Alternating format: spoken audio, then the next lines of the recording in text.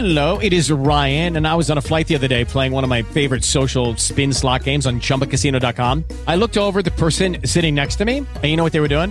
They were also playing Chumba Casino. Coincidence? I think not. Everybody's loving having fun with it. Chumba Casino is home to hundreds of casino-style games that you can play for free anytime, anywhere, even at 30,000 feet. So sign up now at ChumbaCasino.com to claim your free welcome bonus. That's ChumbaCasino.com and live the Chumba life. No purchase necessary. VGW. Void where prohibited by law. See terms and conditions. 18 plus.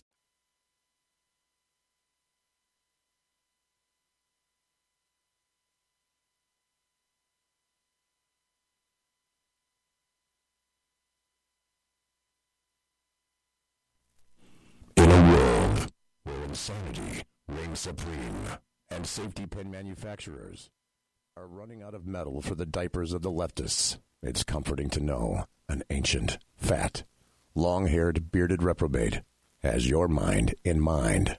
Ladies and gentlemen, boys and girls, children of all ages, broadcasting behind enemy lines in occupied California. And despite every attempt by the SHR Media Network to revoke his shameless contract, we return to the bloviating Zeppelin's Berserk Bobcat Saloon. I have come here to chew bubblegum and kick ass. And I'm all out of bubblegum.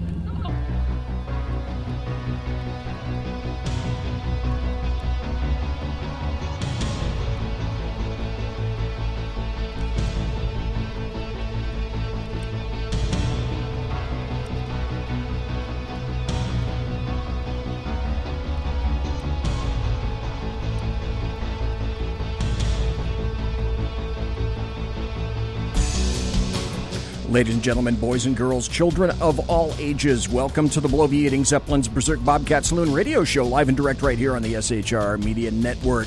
You got a belly up to the bar, we've kept your seat, and it's great to see you back tonight. It is, oh my gosh, July the 16th, the year of our Lord 2019.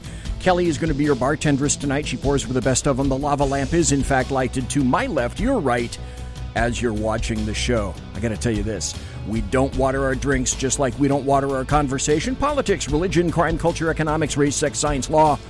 We talk about it all right here at the saloon. Nothing is sacred. The speech is free, but the booze is not. All we ask is that you flush the toilet, jiggle the handle, and don't forget to tip your waitress. Tonight in the saloon, we have a very special returning guest, and I have read his book.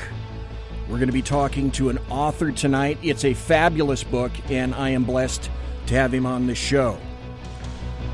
My guest tonight is thriller author Matthew Betley, whom I have had the distinct pleasure of interviewing before, this last time back in December of 2017. Yeah, it was way back then.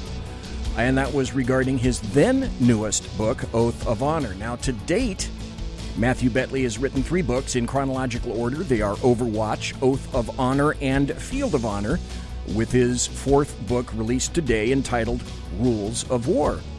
That I am speaking to Matthew Betley tonight on the occasion of that release is no coincidence. So many thanks to David Brown and Simon & Schuster for arranging the interview, the advance copy, and the honor of being able to speak to you, Matthew Betley, on the birthday of your new book, Rules of War. So, Matthew Betley, happy birthday, sir. Oh, thanks, BZ. I appreciate it. First things first, thank you for staying up so late for tonight's interview. I fully acknowledge your sacrifice of time. This is literally... Could be. Go ahead. Literally, you have been up all day. Thank you for placing the show on the promo portion of your page. My guess is that you've been doing stuff like this all day. And seriously, it's about 8:03 on the left coast, which means it's about 11:03 on the right coast where you are. And that's why I say I greatly appreciate the time that you're taking to be here tonight, sir. Oh, absolutely. No, I totally appreciate it. Believe me. And I'm getting a little bit of a second wind, so we'll see how long we go. Okay. All right. I never have fewer than multiple hundreds of questions because anytime that I talk to you about your books, what I'd like to do tonight maybe is talk briefly about your background, launch immediately into your new book, Rules of War, and on the back end maybe ask you some questions about your experiences and what drives you today. You've got an extensive bio, and one of the things I want to tell people about is if you want to read his books, Matt Betley is a thriller author. Now he's got 4. Go to MatthewBetley.com to find out all of the stuff about where he is. So to shorten things up a little bit, you grew up in Ohio, you went to Miami University, you were an intern investigator in Washington, D.C. for a public defender's office. You graduated, you worked in corporate America for a while, and then you went into the Marine Corps in 1999. So you became a Marine officer, you were trained as a scout sniper, platoon commander, an infantry officer, a ground intelligence officer. You were deployed to Djibouti, Fallujah, Iraq. Prior to the surge, you've been in staff officer support billets, and I'm going somewhere with this, folks. You learned that enemy rocket and mortar fire doesn't discriminate between billet types. Obviously, facts. Yes, this is true. Facts and evidence. Your first book, Overwatch, was nominated. It was published in 2016 for a Barry Award. It was nominated for a Barry Award for Best Overall Thriller. Boom, right off the bat. And you were named a top 10 book of 2016 by the Military Times. How apropos is this? The second and third novels were Oath of Honor and Field of Valor. They got similar critical acclaim, and now today we have Rules of War having come out. You're a recovering alcoholic, and I think it's time for me to say this. First, Matthew Betley, congratulations on your 10-year AA coin in March. Thank you. I appreciate that. Congratulations on your blue check mark from Twitter. It only took you, 75, 76 years, something like that? So it's really funny because since that happened, the famous people who have followed me is like mind-numbing. I'm like, wait, who? And I won't go into the list of the people who follow me, but it's pretty wild. And I had been told a year ago by somebody very, very well known, and that when you get the blue check mark, it actually makes a difference. Now, I kind of was dismissive about it because I figured being a somewhat conservative, I was never going to get the blue check mark. And then I got it, and I actually see what they mean. I mean, the reality is it does have an impact because people will follow you once they realize that you've been verified. But there's a point to this story, and that is it took me literally less than 6 hours after getting verified for somebody to call me racist. And I'm like, what did I do? God. I'm like, you got to be kidding me. And it was all because I didn't want a female James Bond. I grew up with the iconic character of James Bond. It had nothing to do with race, but this guy immediately just assumed I was racist. And I was like, dude, literally, I was like, you obviously have no idea who I am, what my experiences are, what I believe in, but you're just like throwing out the racist card right away. I was like, okay. On the other hand, Matthew Betley, did you expect any less? Yeah, I know, especially with the national discourse. Or actually, it's not even the national discourse; it's the coastal discourse on the East and West Coast. For over the last 36 hours. So no, I'm not surprised by anything. That's a rather insightful point. I have another congratulations that are due to you, and that's on Dana Perino from Fox News, having picked Rules of War to be her book club selection on Fox Nation for July. Yes, she is. We've actually been pen pals and known each other through Twitter because she's followed my columns at townhall.com and before that the Weekly Standard. And then she picked Rules of War to be her book club selection. I went up to Fox News in June. I was on her show, The Daily Briefing, talking about the VA and the burn pit issue. And then we also talked about the books. And then we did the interview for Fox Nation that's currently posted on the front page of Fox Nation for all the listeners. She is the most gracious, nice person you could ever meet. Between her and Janice Dean, the weather machine, I don't know which one is getting to the gates of heaven sooner. Hopefully not soon, but you get my meaning. Yes, I do. And so basically what you're saying is Dana Perino, as she appears on TV, that's her. Yeah, absolutely, without a doubt. She's been responsive, supportive. She is a truly nice, genuine person. And I guess I should do this if I'm going to send congratulations out. My congratulations here from the SHR Media Studios to Logan and Sarah for their baby girl, Sophia, too. I don't want to leave them out. Yeah, do not leave them out. Let's get right to your book, your brand new book, Rules of War. Just came out today. One of the very last paragraphs of your prior book, Field of Valor, stuck with me, and I found it just sort of shaking to me personally. It goes like this. I always forget how heavy the dead are, Cole said. In more ways than one, Logan countered. Amen to that, Cole said. To me, that's both chilling and illuminating simultaneously. That's another reason I enjoy reading your books. You insert little gems like this. The dead are heavy, and they exact a toll on us. Does that weigh on the mind of Logan West, do you think, from the very beginning of Rules of War, Matthew Betley? Oh, always. So he's very self-aware, especially now at this point in the series, and he knows that what he's doing is for all the right reasons, but it takes a psychological toll on him, although he's determined to see it through no matter what, because he's now accepted the reality that he and his task force are the best ones suited to confront this threat in the organization that's been manipulating global events to create instability for the past several years. And but what I've been especially proud of with this book is, everyone knows me for these huge, crazy action sequences. Right. But the reality is the characters for me come first. I intend to put the readers right in the middle of the action, but I want them to care about the characters, and as the characters evolve and are forced to go through these harrowing experiences. So Logan, at the very beginning of my first book, he's emerging from a relapse blackout, doesn't want to have anything to do with what's going on, but he's forced into that position. By now, he's fully embraced it.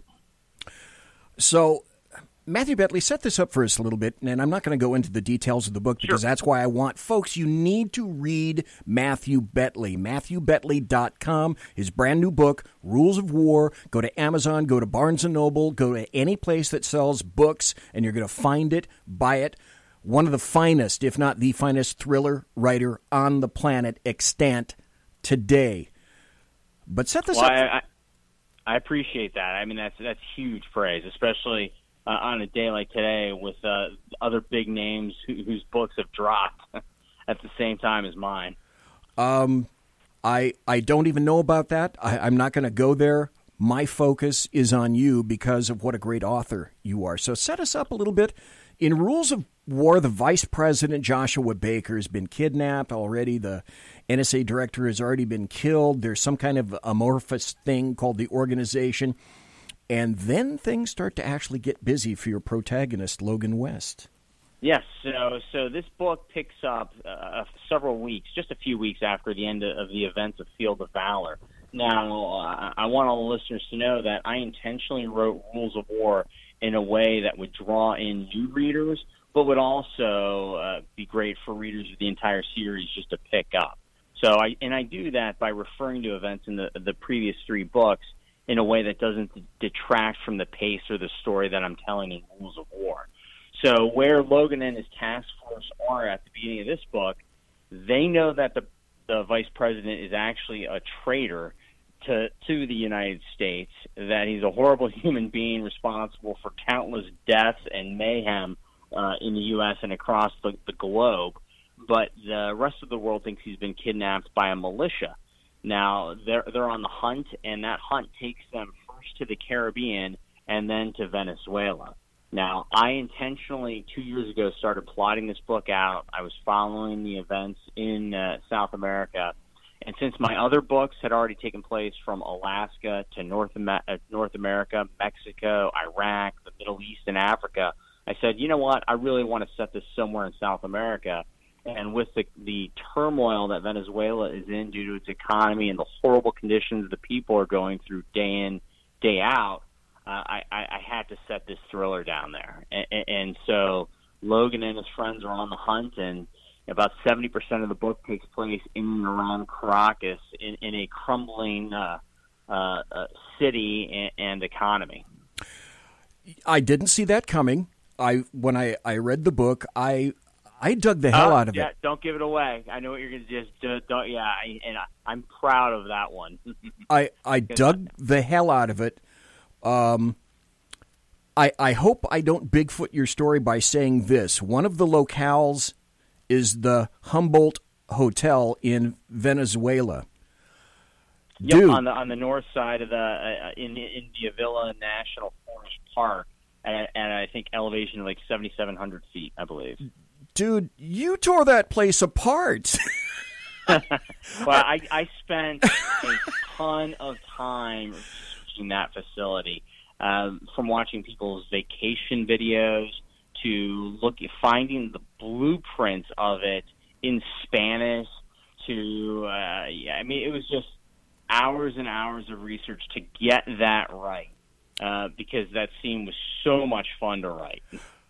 I got to tell you, Matthew Betley, I am all in with you on that. And I can tell I'm into a great thriller when I not only encounter systemic action, good dialogue, great exposition, but it takes me to things or places I don't know anything about. And so your book made me want to explore the Humboldt Hotel. I wanted to see this place and understand it. So is that kind of one of your goals, or was that sort of peripheral in your new book, Rules of War? Well, I wanted to, for the new book, I wanted to do things I haven't done in the previous three, and I believe I accomplished that successfully. And so that was one of the reasons when I was researching Caracas, I was looking for unique landmarks, and as soon as I saw that, I absolutely knew what I had to do. It was like a lightning bolt. It wasn't even a question. I could see you right now thinking to yourself, dude, I am going to tear this place apart. This is going to be so great. This is Matthew Betley. His new book, Rules of War, released today. You got to go out and snag a copy. And I think you emphasize, because of the name Rules of War, the rules have changed. So how have those rules changed for the United States and maybe for those people who protect her?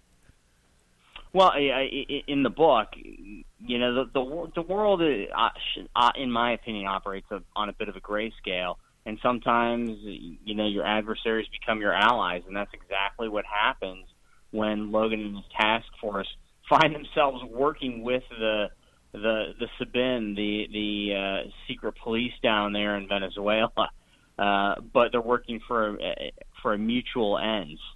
And that's what I refer to is, sometimes alliances change and shift, and you have to work with people, just like in reality, that you may not agree with or you may not like. But sometimes the greater good demands it.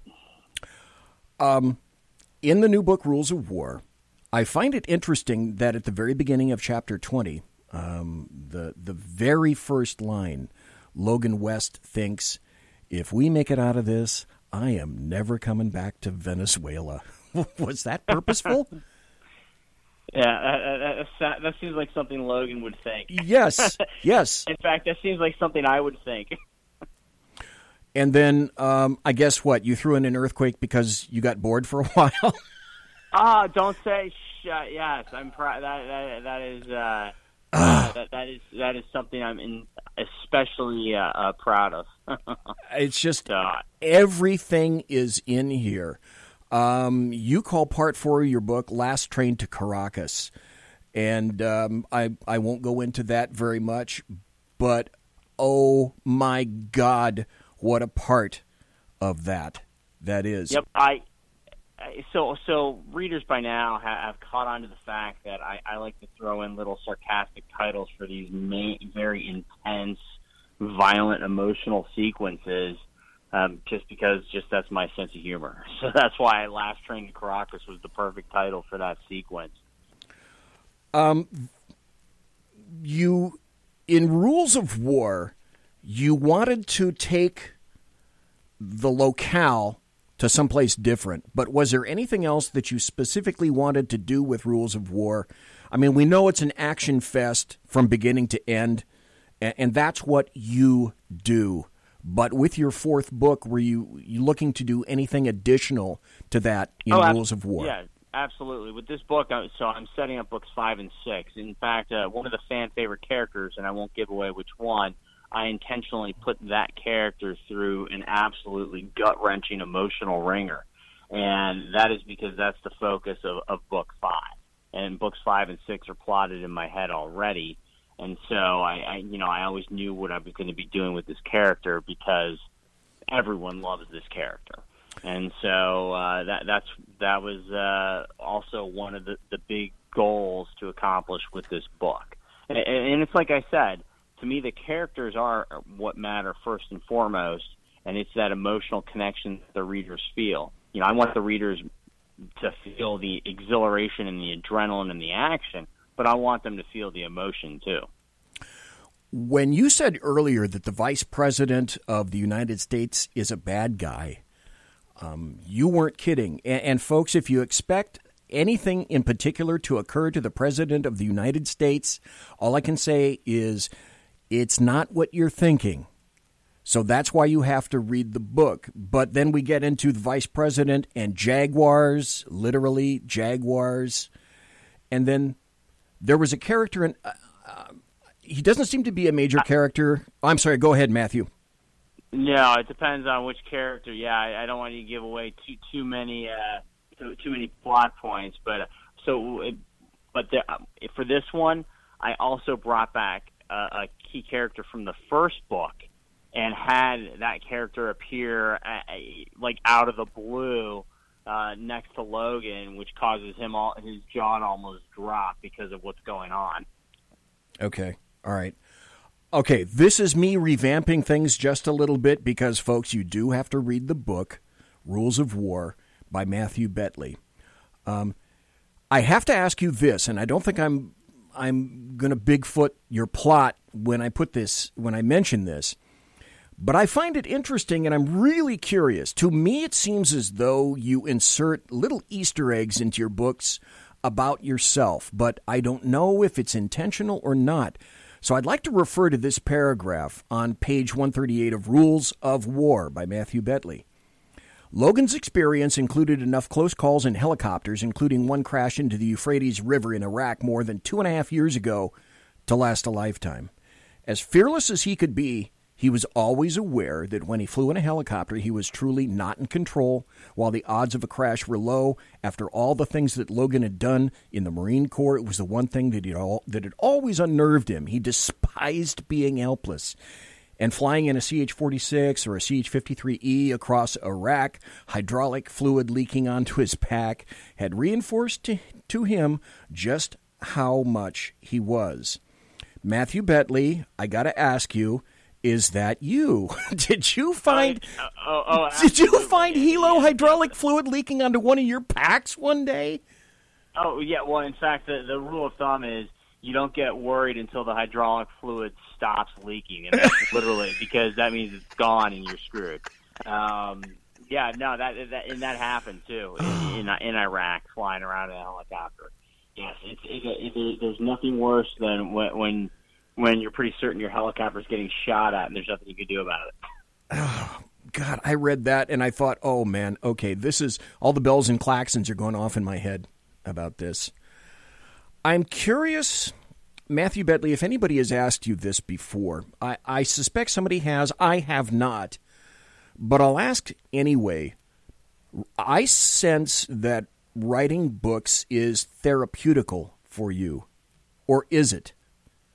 It's funny. I don't spend a lot of time thinking about that. In fact, I was asked that in another interview earlier today. Okay. And when I was writing Overwatch, I really didn't think it was therapeutic, but when I looked back on it, it was definitely cathartic because I agree that writing is a bit of wish fulfillment in that I wish this is how we would handle these international situations. I wish that our politicians would actually have some backbone and integrity and try and handle things in the right way. So, I've created this fictional alternate universe where they do, and they try to at least.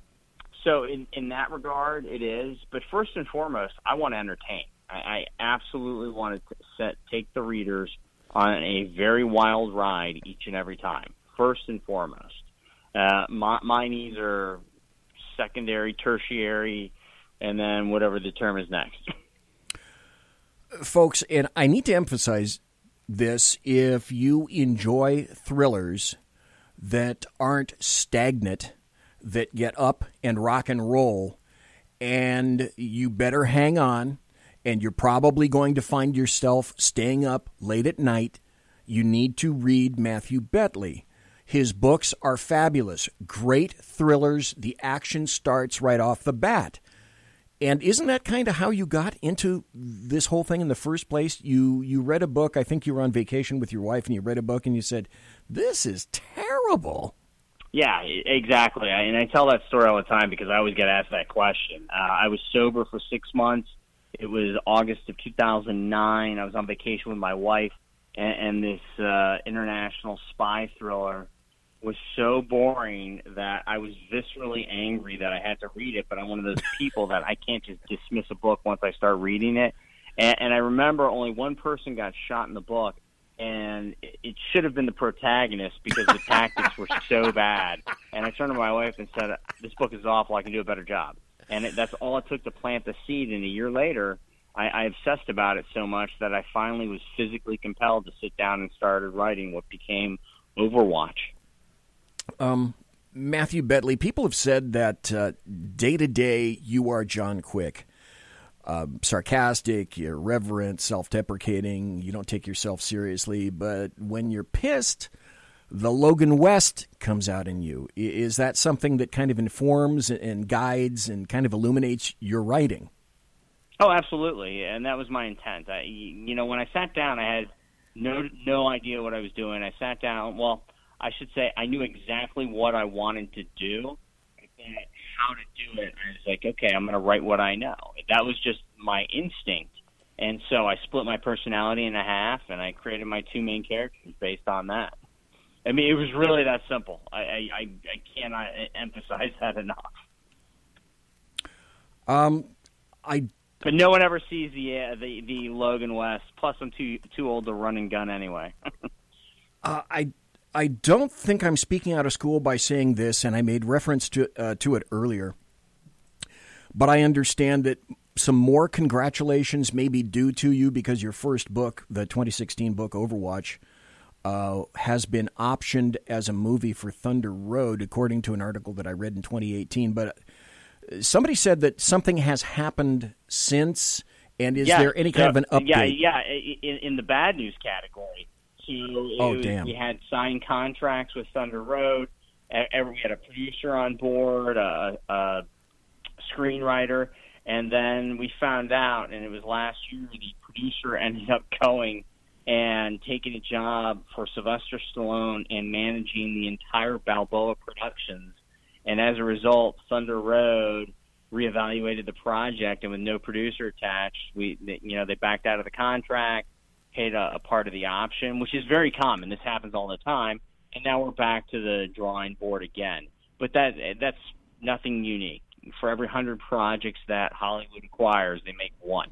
And so we already have interest. I'm confident that this will get made somehow, some way.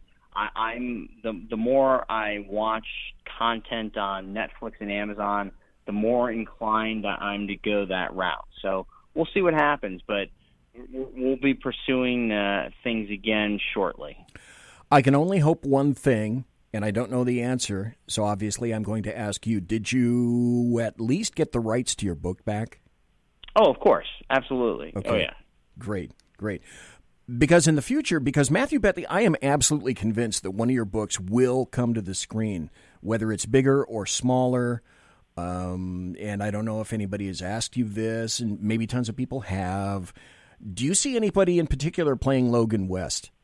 No, not anymore. When I first started writing, it was in 2010, and I always envisioned an angry Chris Evans. If you imagine the Korean action thriller Snowpiercer on the train. Yes, I saw that. Not Captain America, Chris Evans. Right. But since then, so many things have happened, and I have no idea. As our last producer said, it's just got to be somebody who's a really good-looking 35-year-old actor who can act. I said, okay. Okay, I got to ask you this question. It's the bottom of the hour. I'm going to have to take a break. If you got to go, I understand. If I can hold you over for maybe another 5 minutes, decision is up to you, sir. I fervently understand that you have gotten probably zero sleep tonight, and it's really late where you are. No, I can go I'll go for 5 more minutes, sure. Okay.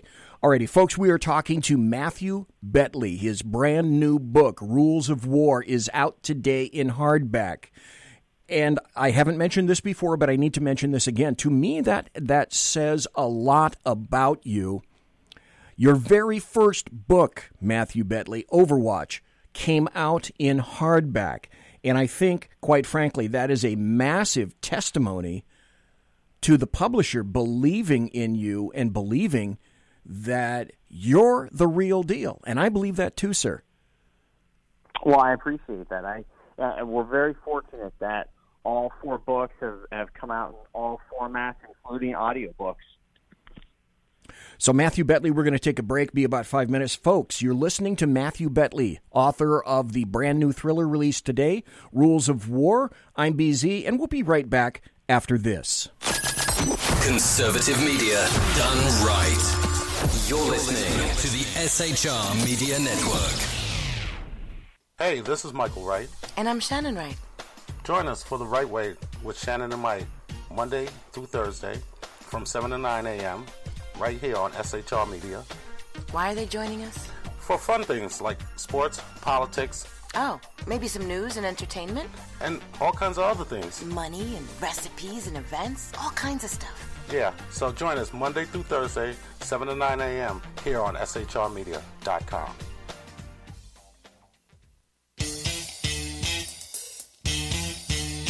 From a public locker inside a dilapidated Long Island rail station comes a show designed to piss off liberals using truth, facts, and ridicule.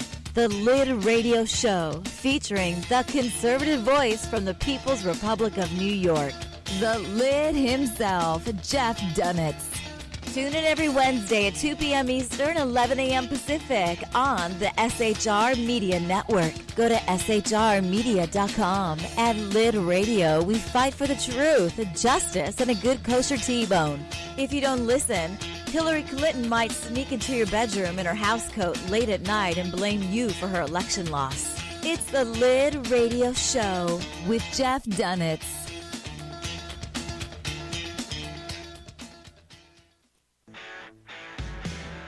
Hey girls, Carry Girl Gear is here. More and more women every day are concealed carrying, participating in competitive shooting, and getting firearms training. It's not a boys' club anymore, and we don't have to shop in their stores anymore either. Finally, a cool and unique clothing line just for women. Dope tees and hats for the patriotic concealed carry and 2A girl. So what are you waiting for? Go check out carrygirlgear.com today. It's your business diva here, Melanie Collette. I am inviting you to a front row seat as I discuss some of the most intriguing details of wealth and finance with today's movers and shakers in the world of business. Listen in and discover financial truths on a global, domestic, and household scale. Uncover topics that will impact your wallet today and in the future. Money Talk with Melanie airs Monday through Friday, 5 p.m. East, 2 p.m. West, right here on SHR Media and High Plains Pundit Talk Radio. You can't afford to miss it.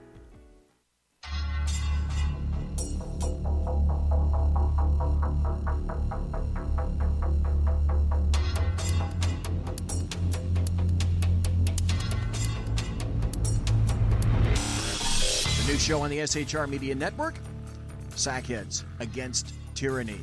On shrmedia.com. Go there quick like a bunny, 11 p.m. Eastern, 8 p.m. Pacific, every Wednesday. Live and direct on the SHR Media Network. shrmedia.com. Be there.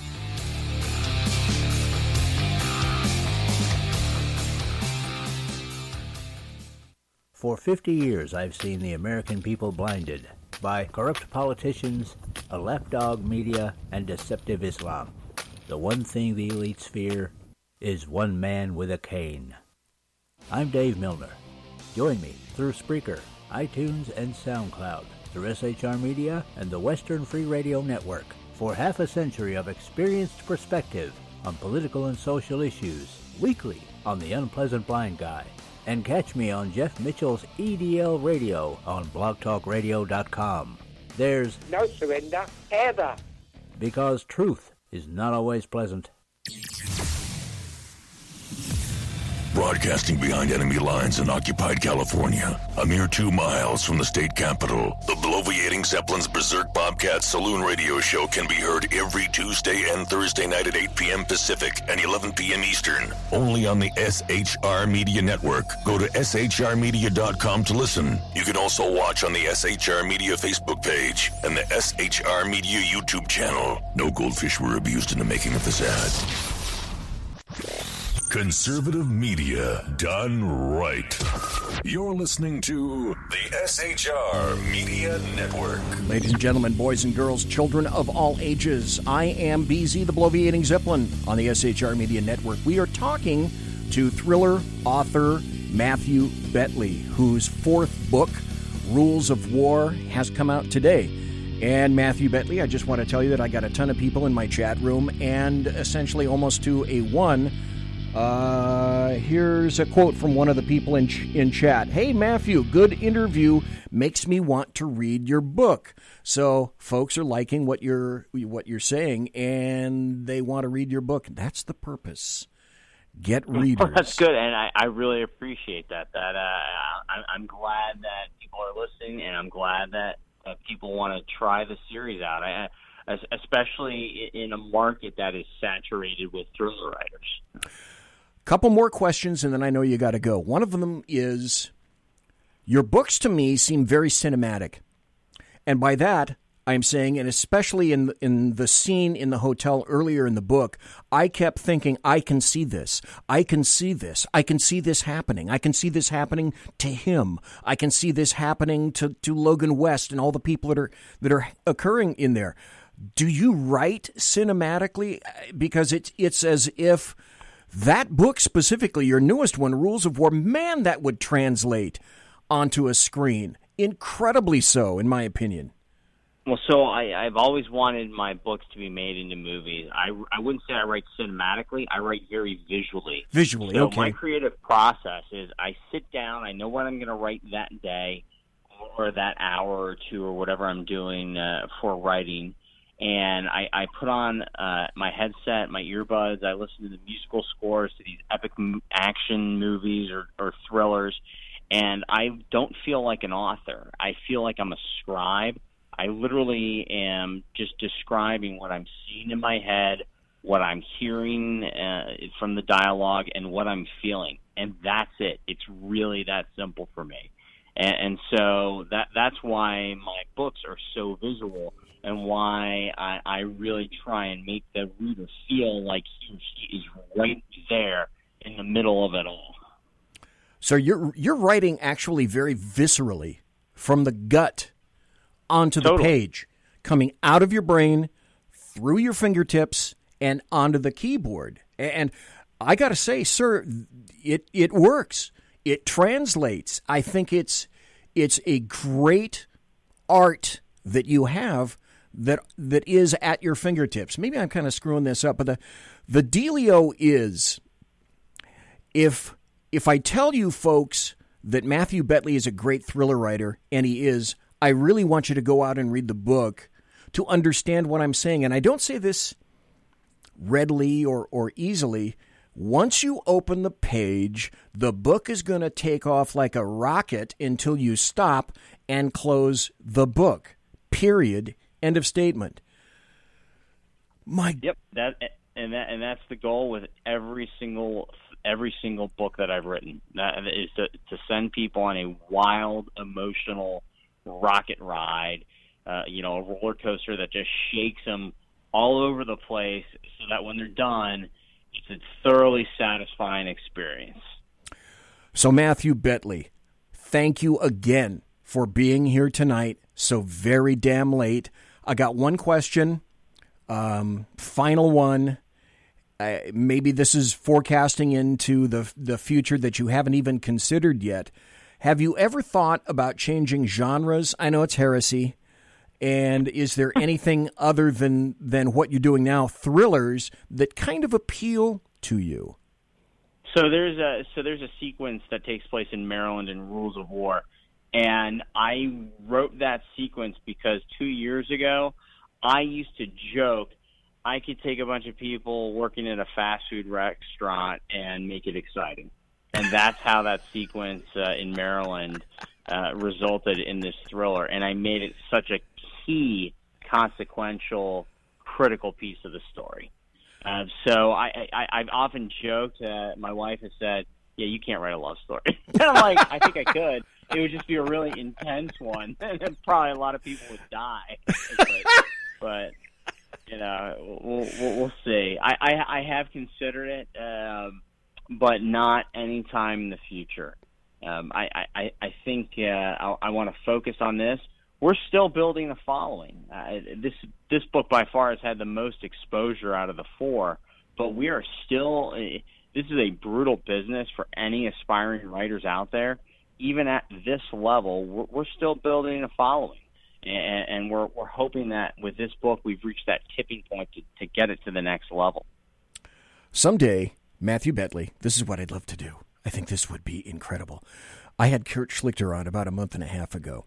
I'd love to have a show with you and Kurt Schlichter and me and just talk about stuff. Kurt is great people. And I just thought I should tell you, when he was on the show, he gave kudos and a shout-out to you as well. Kurt's fantastic. He's one of my very good friends. I actually talked to him earlier tonight. So he's brilliant. He's sarcastic. He's hilarious. And what's so funny is that people on the left hate him and think he's this awful, horrible human being, when he's actually a very sincere, caring, genuine guy. It's just that they hate what he says because they disagree with it. Well, right, and he has his own hashtag caring. Okay, so... which is so fantastic. Okay, Matthew Bentley, please tell us where we can find your newest book, Rules of War, any websites, social media that you'd like to talk about. Well, the books are available from everywhere: Amazon, Books A Million, Barnes & Noble, IndieBound, and then people should definitely follow me on Twitter at Matthew Bentley, and then there's also my Facebook fan page, which is Matthew Bentley as well. It's all pretty straightforward, and then of course MatthewBentley.com. Okay, so again, Matthew Bentley, his new book, Rules of War. Thank you ever so kindly for staying up so late to be here tonight. I hope to have you back on with your newest book, number 5. So thank you again, sir. God bless you. Take care, and you be safe, sir. Thanks, BZ. You take care. I really appreciate it. And thanks to all the listeners out there. Thank you very much. That's Matthew Bentley. What a guy. What a book. And I'm not kidding. When I got this book, I did 2 things. I opened it up, I started reading, and then it's like it never stopped. It was and is an incredible book. So I highly recommend you go out and buy his book. Matthew Bentley is a great guy. Recovering alcoholic. As if you didn't pick it up on the first half hour, actually about the first 10 minutes, Matthew Bentley just got his 10-year chip from Alcoholics Anonymous, and God, fabulous. My hat is off to you and anybody that earns 10 years. That's not easy, folks. That's not easy at all. Thanks to everybody in chat. I got the Alaskan in chat. Mike, Ellen, Simone, Dave, one viewer, and a bunch of other people who shall remain nameless. Funny thing is, I was talking about Kurt Schlichter. Kurt Schlichter can be found at townhall.com. And as everybody knows, I'm a big Kurt Schlichter guy. Kurt's newest article from yesterday at townhall.com is fabulous. And the title of the article is Eat popcorn as Democrats eat themselves. The pain of your enemy should be your joy. And we conservatives are pegging the joy meter right about now, watching the political sepsis that is Congress kid AOC and her merry band of idiots running rampant within the flabby lobby body of the Democrat Party. There's only one solution to the gangrene caused by her and that brother-marrying weirdo who cheers for the other side in Black Hawk Down and Ms. Palestine. You have to amputate, but the donkeys can't do it. That would cripple or kill the patient, so what to do about the infection ravaging their party? It's quite the dilemma, quite the hilarious dilemma. Pass the Orville Redenbacher while we watch them cannibalize themselves in Donner Party 2 election boogaloo. Oh, Nancy Pelosi, you thought you could harness the eager energy of these socialist sisters of mediocrity for your own purposes, but you didn't quite understand the situation. For limo libs like you, literally, because you're a zillionaire, all this for the little guy stuff was always just a pose and a cynical scam. You don't believe it. You just exploit it because you figured that the shiftless saps and layabout suckers are your constituency. They'll like it. They always do. You talk a good game about helping and caring for the downtrodden. But if one of the local bums tried to use the sidewalk in your neighborhood as a John, you'd have the scat Francisco PD all over him like Jerry Nadler on a donut. That's pretty efficient visual, I'd say. You've gotten used to posing as the heroic rebel voice speaking out in a stirring defense of the status quo that made you rich and powerful. All the other Democrats used to feel the same way.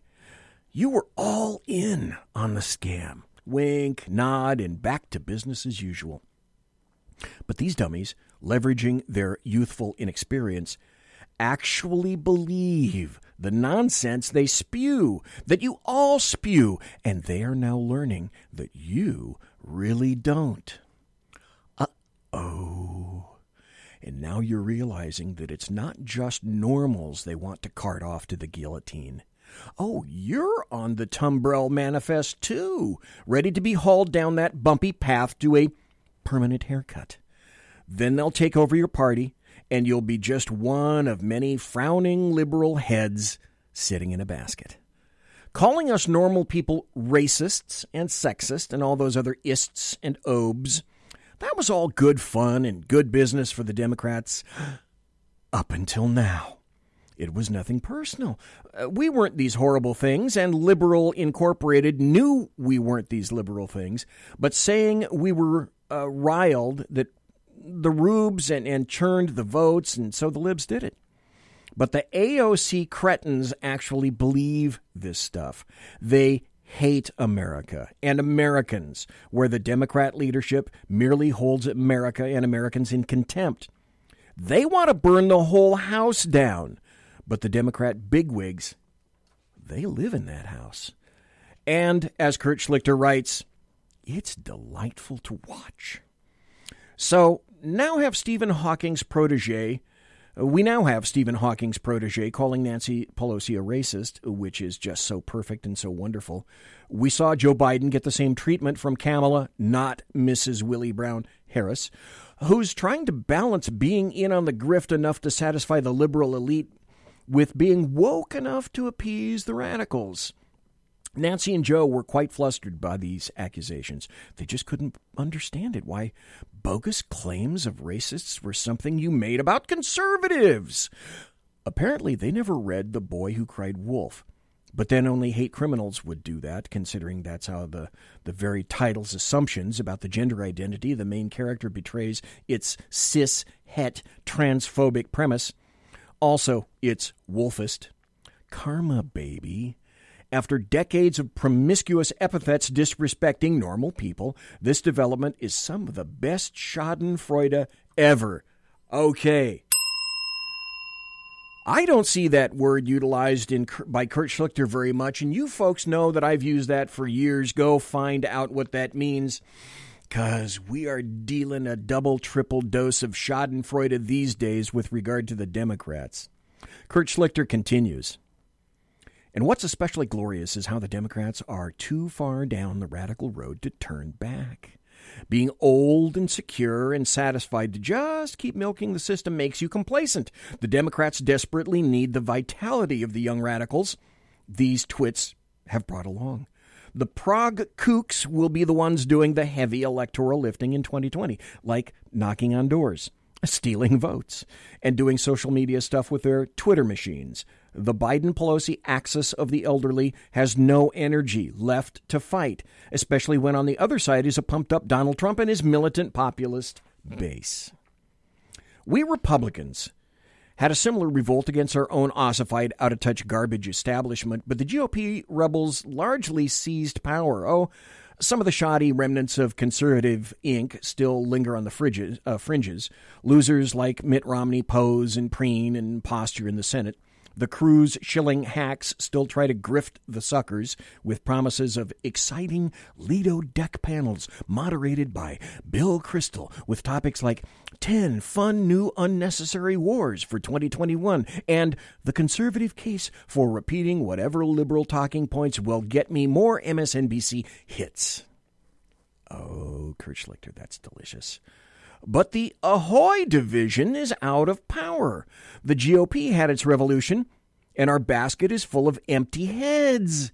Remember Jeff Flake? How about Bob Corker? Please clap for unemployed Nobody Jeb. We saw that our conservative betters were conserving nothing, and not being better either.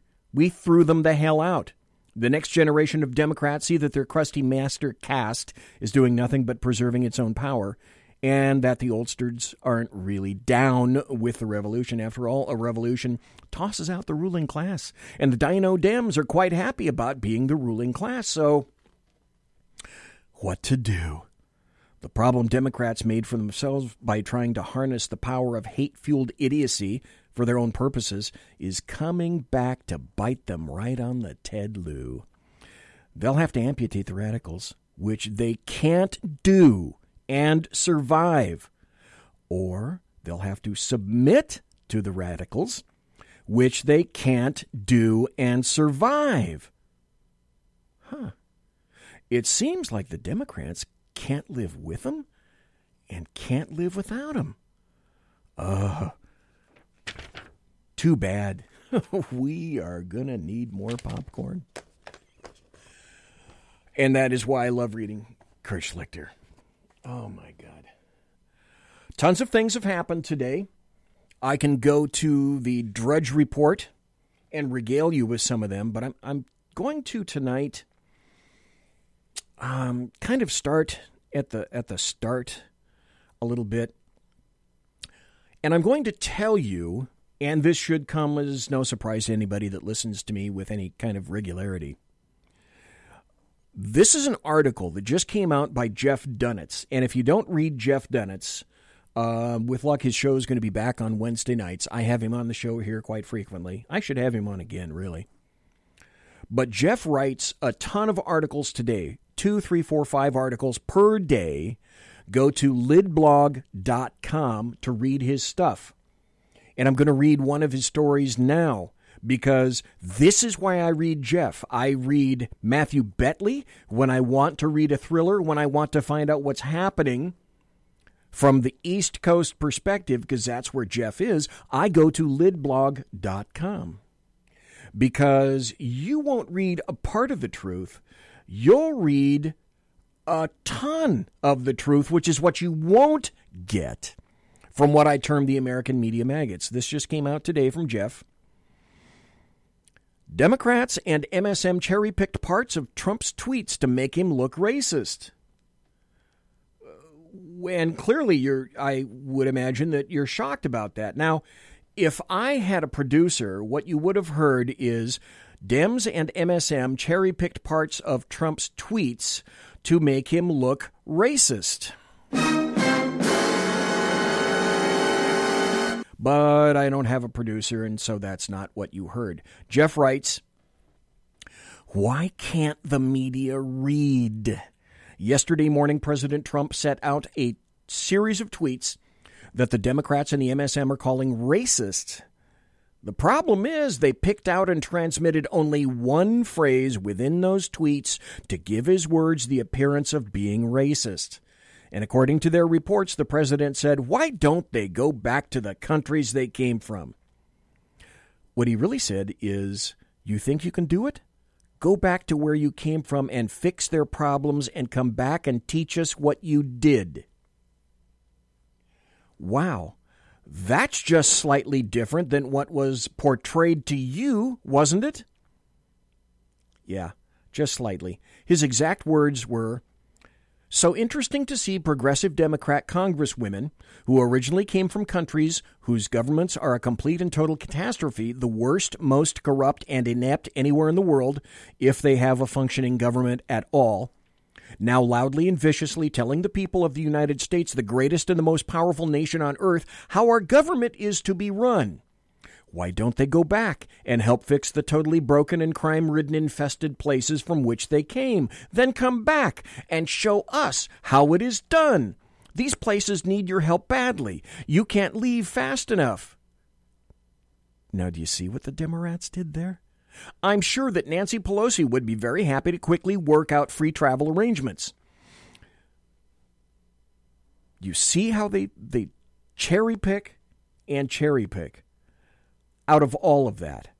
So he also said, "And viciously telling the people of the United States, the greatest and most powerful nation on earth, how our government is to be run."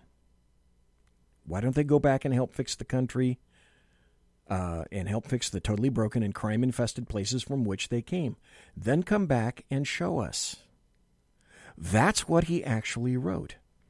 Now, some of the media itself, they decide that they're going to add to what Donald Trump has said. Some of the media adds the phrase, "You can't leave fast enough," to their cherry-picked reports, ignoring that full sentence I read to you. These places need your help badly. You can't leave fast enough. It's become too easy for people to use terms such as racism, Nazi, apartheid, and others in today's America. Last week AOC was calling Nancy Pelosi racist. The week before, it's like the racist of the week. The week before, it was Joe Biden, who was a racist. This past weekend, Alyssa Milano compared VP Pence, our current VP, to Heinrich Himmler, the architect of the Holocaust.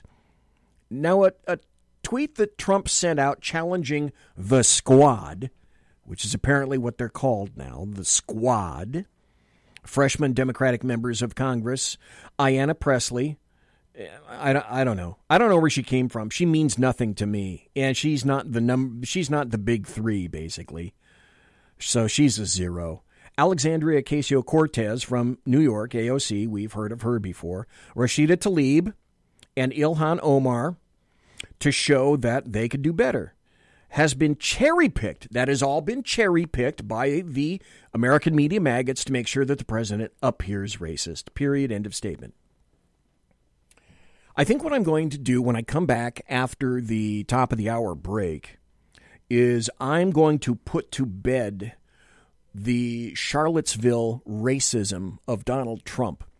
And the reason I'm going to do that tonight is I want to give you folks a repository, a place to go where you can point to your friends and your friends' friends and say, hey, do you want to hear or listen to what really happened? And do you want to hear the words of what Donald Trump actually said about Charlottesville? Because what the American media maggots are saying about that is pure, unadulterated bull. So when we come back from the break, I'm going to go into that and explain that in great detail, and you're going to hear, I almost guarantee you, you're going to hear things from Donald Trump that you've never heard before, and that's purposeful. He explains exactly what he meant. But the point isn't to portray Donald Trump as accurate or to portray Donald Trump as moderate, because, well, he's not a moderate. But the whole point of the system is to just insert Donald Trump. He's whatever ist or obe of the hour you want to make him to be. So, racist. I'll ask you a question, folks. What does anymore in 2019, what does the word racist mean to you? What does the word Nazi mean to you? What do almost any words that are bandied about every minute of every hour like that mean to you? It's almost like pablum dribbling out of the mouth of some leftist. They don't know what they mean. They've lost their real meaning. It's such a cheap fallback position, and that's because the Democrats have nothing. They have nothing. They possess nothing. So the Democrat-led House voted to condemn the president's tweets. That's, by the way, the very same Democrat Party that refused. Isn't this odd? That refused to condemn the anti-Semitic tweets and speech by some of the very same members President Trump was tweeting about. Now, Jeff Dunitz in this article goes on to say, one of the reasons I voted for Donald Trump is that he would continually stir the pot by saying what he believes instead of spewing the usual political BS. When a politician states their position without really saying anything, sometimes, however, I wish he would lose his Twitter password, not only because of what he tweets, but also how his tweets can be cherry-picked and misconstrued by the mainstream media. I understand, I get it. But the reverse holds true as well. Oh, my gosh. I've gone past the break. So I'll tell you what. We're going to come back, and then you're going to hear something you may have never heard before. The actual truth and the actual words uttered by Donald Trump with regard to Charlottesville. Don't go anywhere. Please come right back. Conservative media done right. You're listening to the SHR Media Network. For 50 years, I've seen the American people blinded by corrupt politicians, a lapdog media, and deceptive Islam. The one thing the elites fear is one man with a cane. I'm Dave Milner. Join me through Spreaker, iTunes, and SoundCloud, through SHR Media and the Western Free Radio Network, for half a century of experienced perspective on political and social issues, weekly on The Unpleasant Blind Guy. And catch me on Jeff Mitchell's EDL Radio on blogtalkradio.com. There's no surrender, ever. Because truth is not always pleasant. It's your business diva here, Melanie Collette. I am inviting you to a front row seat as I discuss some of the most intriguing details of wealth and finance with today's movers and shakers in the world of business. Listen in and discover financial truths on a global, domestic, and household scale. Uncover topics that will impact your wallet today and in the future. Money Talk with Melanie airs Monday through Friday, 5 p.m. East, 2 p.m. West, right here on SHR Media and High Plains Pundit Talk Radio. You can't afford to miss it. From a public locker inside a dilapidated Long Island rail station comes a show designed to piss off liberals using truth, facts, and ridicule. The Lid Radio Show, featuring the conservative voice from the People's Republic of New York, the Lid himself, Jeff Dunitz. Tune in every Wednesday at 2 p.m. Eastern, 11 a.m. Pacific on the SHR Media Network. Go to shrmedia.com. At Lid Radio, we fight for the truth, justice, and a good kosher T-bone. If you don't listen, Hillary Clinton might sneak into your bedroom in her housecoat late at night and blame you for her election loss. It's the Lid Radio Show with Jeff Dunitz.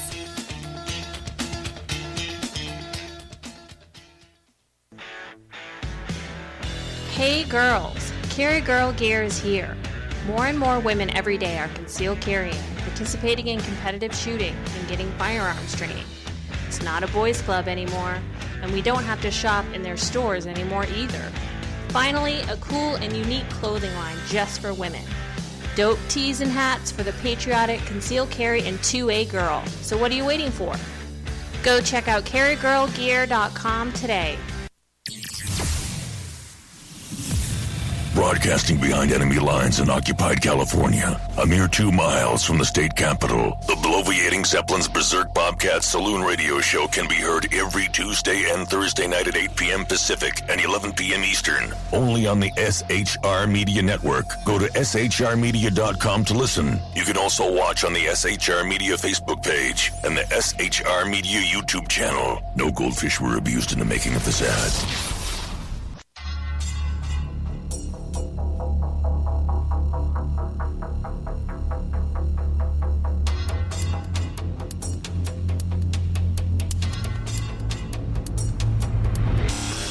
The new show on the SHR Media Network, Sackheads Against Tyranny.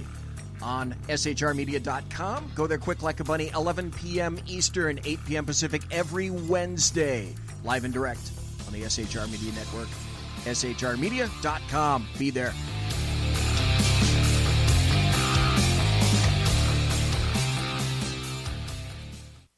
Hey, this is Michael Wright. And I'm Shannon Wright.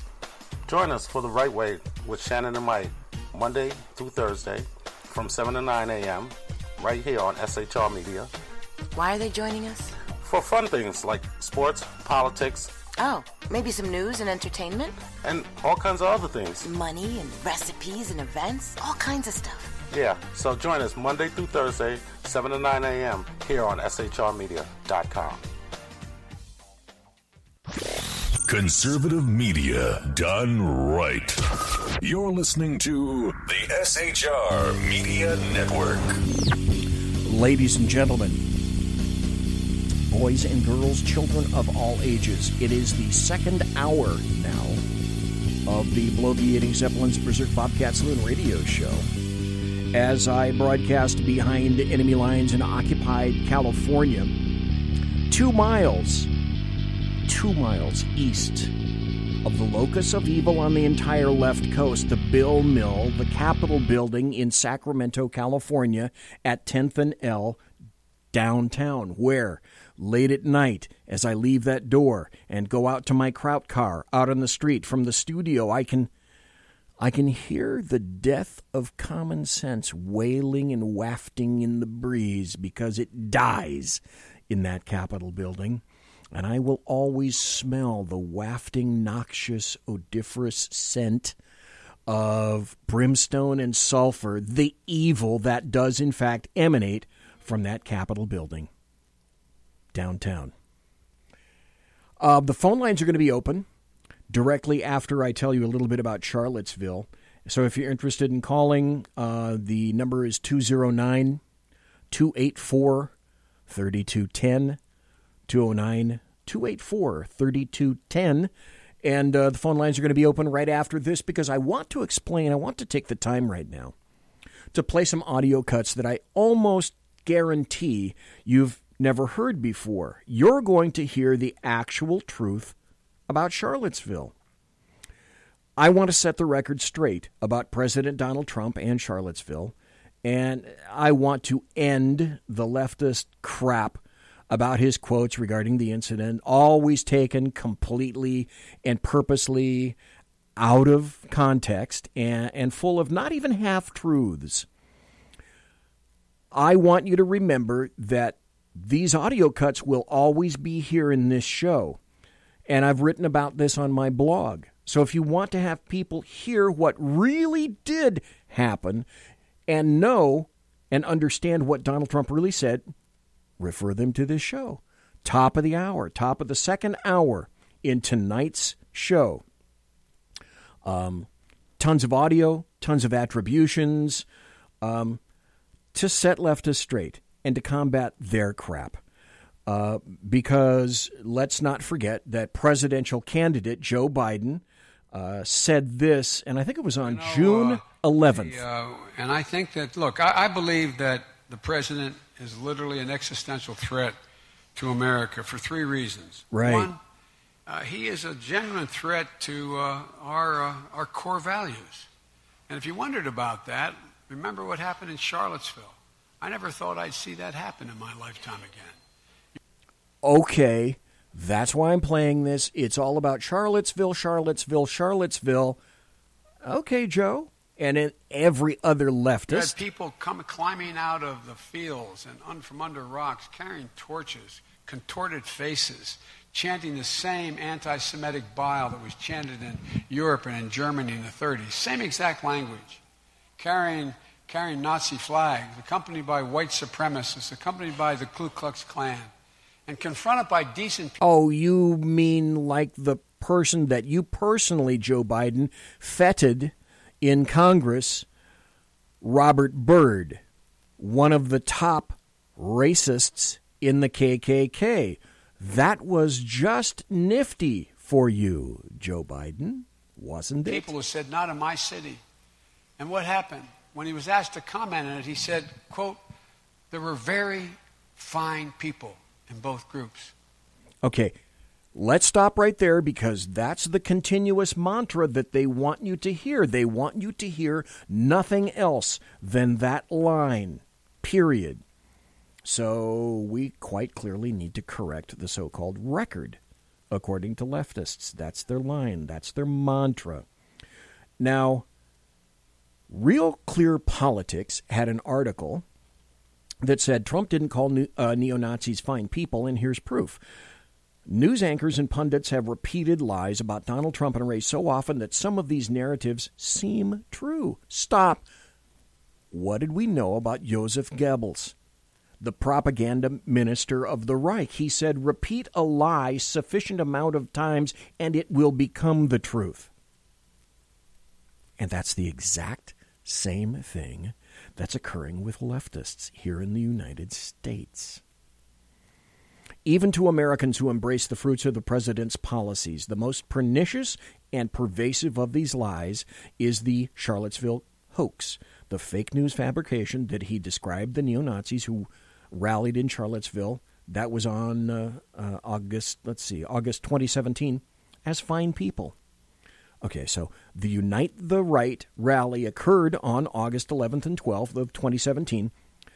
Here's why. Because of the removal of a number of Confederate monuments throughout the East and South as a result of the Charleston church shooting in 2015. So counter-protesters showed up, and by their presence, the violence escalated. Here's what happened. More than 30 people were injured. On the afternoon of the 12th, James Fields rammed his 2010 Dodge Challenger into protesters at between 23 to 28 miles an hour. He killed Heather Heyer and injured 19 other people. He was convicted of first-degree murder and other crimes in 2018. He received a life sentence for that, and justly so. The article from Real Clear Politics continues. Just last week, I exposed this falsehood yet again when CNN contributor Keith Boykin falsely stated when violent people were marching with tiki torches in Charlottesville, the president said they were very fine people. When I objected and detailed that Trump's fine people on both sides observation clearly related to those on both sides of the Confederate monument debate, and specifically excluded the violent supremacists, anchor Aaron Burnett interjected, he, meaning Trump, he didn't say it was on the monument debate at all. No, they didn't even try to use that defense. It's a good one, but no one's ever tried to use it. So you just used it now. All right. So let's get to the real words of President Donald Trump first, from August 15th of 2017. The alt-left and white supremacists on the same moral plane. This is a press conference. I'm not putting anybody on a moral plane. What I'm saying is this. You had a group on one side and you had a group on the other, and they came at each other with clubs, and it was vicious, and it was horrible, and it was a horrible thing to watch. But there is another side. There was a group on this side, you can call them the left, or you've just called them the left, that came violently attacking the other group. So you can say what you want, but that's the way it is. On both sides, sir, you said there was hatred, there was violence on both sides. Well, I do think there's blame. Yes, I think there's blame on both sides. You look at both sides. I think there's blame on both sides, and I have no doubt about it. And you didn't hear this, did you? That's purposeful. You don't have any doubt about it either. And if you reported it accurately, you would say. Kill the person. Heather hired Charlottesville. They showed up in Charlottesville to protest. Excuse me. They didn't put themselves down as neo, and you had some very bad people in that group, but you also had people that were very fine people on both sides. You had people in that group. Excuse me. I saw the same pictures as you did. You had people in that group that were there to protest the taking down of, to them, a very, very important statue and the renaming of a park from Robert E. Lee to another name. Well, no, George Washington was a slave owner. Was George Washington a slave owner? So will George Washington now lose his status? Are we going to take down, are we going to take down... Oh, you didn't hear this stuff either, did you? Are we going to take down statues to George Washington? How about Thomas Jefferson? What do you think of Thomas Jefferson? You like him? Okay, good. Are we going to take down the statue? Because he was a major slave owner. Now, we're going to take down his statue. So you know what? It's fine. You're changing history. You're changing culture. And you had people, and I'm not talking about the neo-Nazis and the white nationalists, because they should be condemned totally. But you had many people in that group other than neo-Nazis and white nationalists, okay? And the press has treated them absolutely unfairly. Now, in the other group also, you had some fine people, but you also had troublemakers, and you see them come with the black outfits and with the helmets and with the baseball bats. You had a lot of bad people in the other group too. Who has treated unfairly, sir? I'm sorry, I just didn't understand what you were saying. You were saying the press has treated white nationalists unfairly? No. I just didn't understand what you were saying. No. There were people in Do you see what they're trying to do with their questions? Everyone is bait. That rally, and I looked the night before. If you look, they were people protesting very quietly the taking down of the statue of Robert E. Lee. I'm sure in that group there were some bad ones. The following day it looked like they had some rough, bad people, neo-Nazis, white nationalists, whatever you want to call them. But you had a lot of people in that group that were there to innocently protest and very legally protest because, I don't know if you know. Okay, stop just for a second. As far as the leftists, Democrats, and American media maggots are concerned, you cannot have a valid protest of removing history. Say or think what you will about the Confederacy. It occurred. It was in history. We're starting to have actual book burnings in the United States of America. We've had statues removed and pulled down. This is the elimination of history. This isn't just some pie-in-the-sky thought. And the people who don't like this, well, yes, they do get a chance to protest the removal of history, like it or not. No, they had a permit. The other group didn't have a permit. So I only tell you... Oh, you never heard about that either, did you? No, you didn't. This. There are two sides to a story. I thought what took place was a horrible moment for our country, a horrible moment. But there are two sides to the country. Does anybody have a final... Does anybody have... You have an infrastructure. What makes you think you can get an infrastructure bill? You didn't get health care. Well, I'll tell you. We came very close with health care. Unfortunately, John McCain decided to vote against it at the last minute. You'll have to ask John McCain why he did that. But we came very close to health care. We will end up getting health care, but we'll get the infrastructure. And actually, infrastructure is something that I think we'll have bipartisan support on. Okay, so the press conference continues in that fashion. So... no one can apparently concede on either side that there were at least a few persons on the scene who didn't have blood and violence on their minds, right? Nobody can concede that. Not even a smattering few? Of course not. Not according to the leftists, Democrats, and American media maggots. Historically speaking, the greatest amount of violence has always been and continues to be on the left. These days from Antifa. Okay. Again, I continue. If those words were insufficient, let's go back to this press conference, originally on August 12th. And like I said, you likely never heard both of them or either of them fully. This is August 12th, 2017. As you know, this was a small press conference, but a very important one, and it was scheduled to talk about the great things that we're doing with the Secretary on the Veterans Administration, and we will talk about that very much so in a little while, but I thought I should put out a comment as to what's going on in Charlottesville. So, again, I want to thank everybody for being here. In particular, I want to thank our incredible veterans, and thank you, fellas. Let me shake your hand.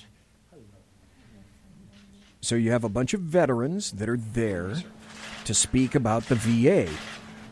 And then President Trump indicates that he wants to speak and address the violence that occurred in Charlottesville.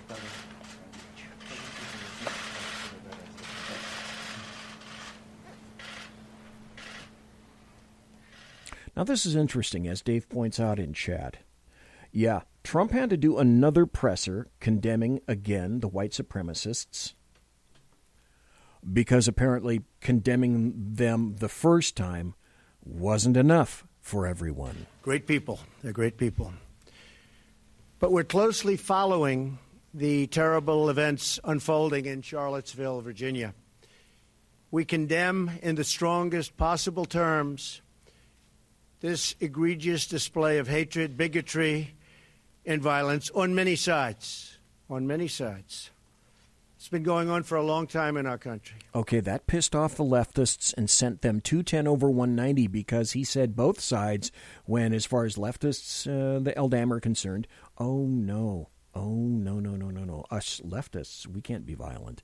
That can't be us. Not Donald Trump, not Barack Obama. This has been going on for a long, long time. It has no place in America. What is vital now is a swift restoration of law and order and the protection of innocent lives. It has no place in America. You didn't hear that cut either. Trumpeted, day in and day out, hour in. No, you didn't. Lives. No citizen should ever fear for their safety and security in our society, and no child should ever be afraid to go outside and play or be with their parents and have a good time. Gee, you could equally say that about Chicago, couldn't you? And apply it to Chicago, couldn't you? But that's not an issue that, as a leftist Democrat or the American media maggot member, that's not an issue that you deign to go near. Got off the phone with the governor of Virginia, Terry McAuliffe, and we agreed that the hate and the division must stop, and must stop right now. We have to come together as Americans with love for our nation and true affection, really, and I say this so strongly, true affection for each other. Our country is doing very well in so many ways. We have just absolute record employment. We have unemployment, the lowest it's been in almost 17 years. We have companies pouring into our country, Foxconn and car companies and so many others. They're coming back to our country. We're renegotiating trade deals to make them great for our country and great for the American worker. We have so many incredible things happening in our country. So when I watch Charlottesville, to me it's very, very sad. I want to salute the great work of the state and local police in Virginia. Incredible people. Law enforcement. Incredible people. And also the national... Okay, so he gave kudos to law enforcement. You're not going to hear that from leftists. Now, screw law enforcement. Guard. They've really been working smart and working hard. They've been doing a terrific job. Federal authorities are also providing tremendous support to the governor. He thanked me for that. And we are here to provide whatever other assistance is needed. We are ready, willing, and able. Above all else, we must remember this truth. No matter our color, creed, religion, or political party, we are all Americans first. We love our country. We love our God. We love our flag. We're proud of our country. Okay, I can hear lots of leftists tuning out right now all across the fruited plain as he mentioned God. We're proud of who we are. So we want to get the situation straightened out in Charlottesville, and we want to study it. And we want to see what we're doing wrong as a country where things like this can happen. My administration is restoring the sacred bonds of loyalty between this nation and its citizens. But our citizens must also restore the bonds of trust and loyalty between one another. We must love each other, respect each other, and cherish our history and our future together. So important. We have to respect each other. Ideally, we have to love each other. And now to the Veterans Administration, where I'm so proud of David Shulkin and the job you've done, what you've done in such a short period of time. I think you folks would attest to it. If anybody disagrees, you can leave the room right now. But David really has. He's a star, what he's been able to do. So, David, I'd like to thank you very much for your leadership and for the profound improvements. Okay, so Trump goes on to talk about the VA. This came before the second statement. This wasn't enough for the leftists. This wasn't enough for the Democrats. And it sure as hell wasn't enough for the American media maggots. There had to be more. So Dave says in chat that, well, I can understand his making that initial statement, but it was over the top for Trump to have come back and made the clarification. Okay, I can understand that. But I think Trump was attempting to allay fears and shoot down whatever leftists he could place in his sights. And they're all over the place, all the time. But now you know the true words. You can always refer to this. You can always go to bloviatingzeppelin.net, and you can go to my post, The Truth About Charlottesville. If you want it immured in words, go there. If you want it immured in audio, send somebody a reference to this portion of the show, at the top of the second hour. Because really... now you know the rest of the story. And it is the rest of the story that you're not going to hear. But there's more.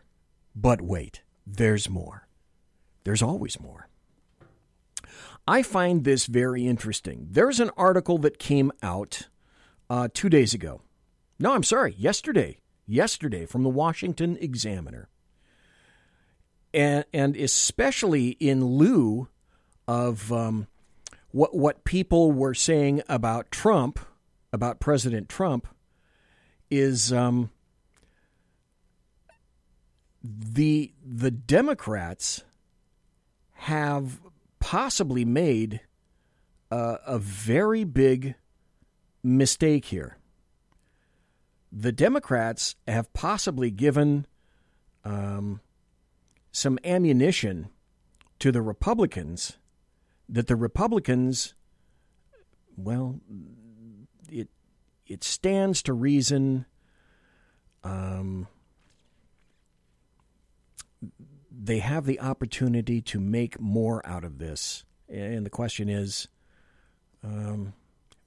will they use this to their advantage? In other words, all this stuff from the triumvirate or the four women, the squad, I have to ask you, do you think this is going to come back and bite them in the butt come 2020? I do. I do think that it's going to come back. And when I made reference to leftist violence not long ago, and I may as well start this out now because we haven't been here in a while. But I find the first story happy and yet very, very illuminating at the same time. It's time for happy stories and good times. But this is something that you do not hear addressed by the leftists, the Democrats, and the American media maggots. This is a happy story. in one sense. Armed man shot and killed after throwing incendiary devices at the state of Washington ICE detention center.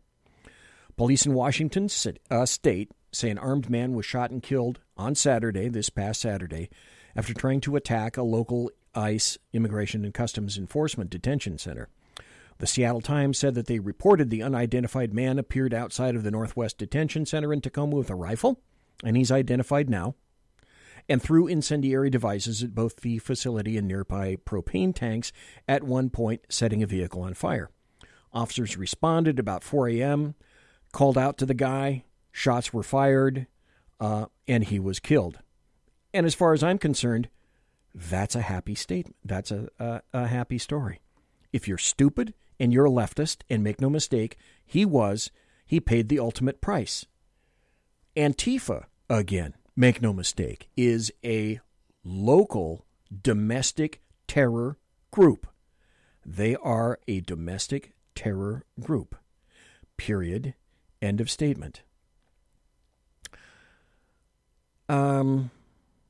This was a story that was underreported. This definitely goes as a happy story.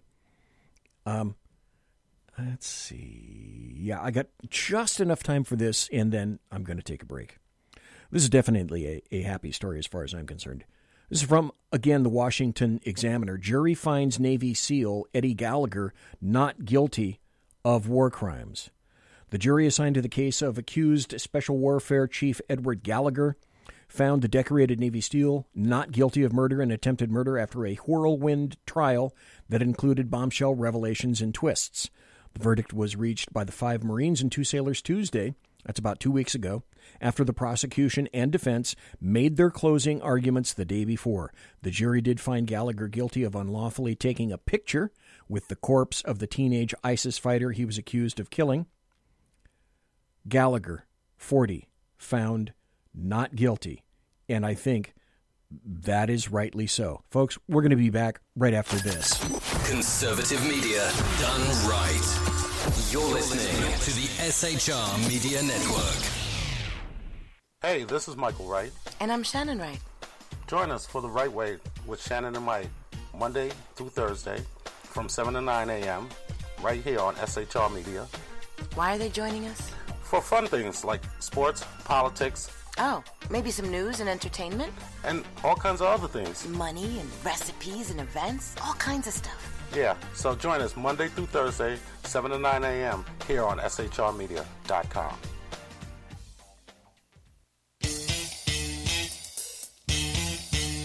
From a public locker inside a dilapidated Long Island rail station comes a show designed to piss off liberals using truth, facts, and ridicule.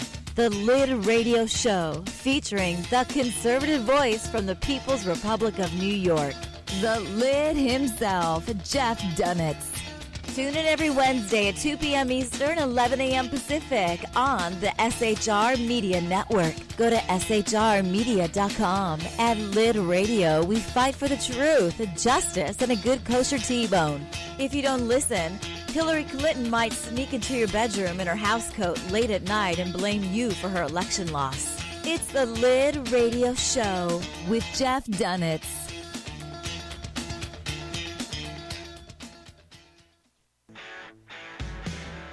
Hey girls, Carry Girl Gear is here. More and more women every day are concealed carrying, participating in competitive shooting, and getting firearms training. It's not a boys' club anymore, and we don't have to shop in their stores anymore either. Finally, a cool and unique clothing line just for women. Dope tees and hats for the patriotic concealed carry and 2A girl. So what are you waiting for? Go check out carrygirlgear.com today. It's your business diva here, Melanie Collette. I am inviting you to a front row seat as I discuss some of the most intriguing details of wealth and finance with today's movers and shakers in the world of business. Listen in and discover financial truths on a global, domestic, and household scale. Uncover topics that will impact your wallet today and in the future. Money Talk with Melanie airs Monday through Friday, 5 p.m. East, 2 p.m. West, right here on SHR Media and High Plains Pundit Talk Radio. You can't afford to miss it.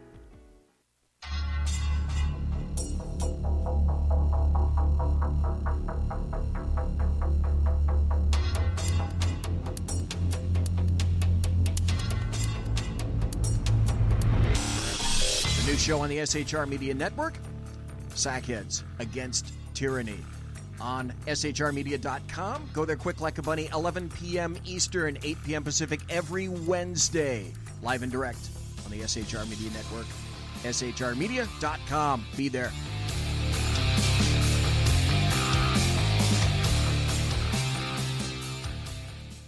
For 50 years, I've seen the American people blinded by corrupt politicians, a lapdog media, and deceptive Islam.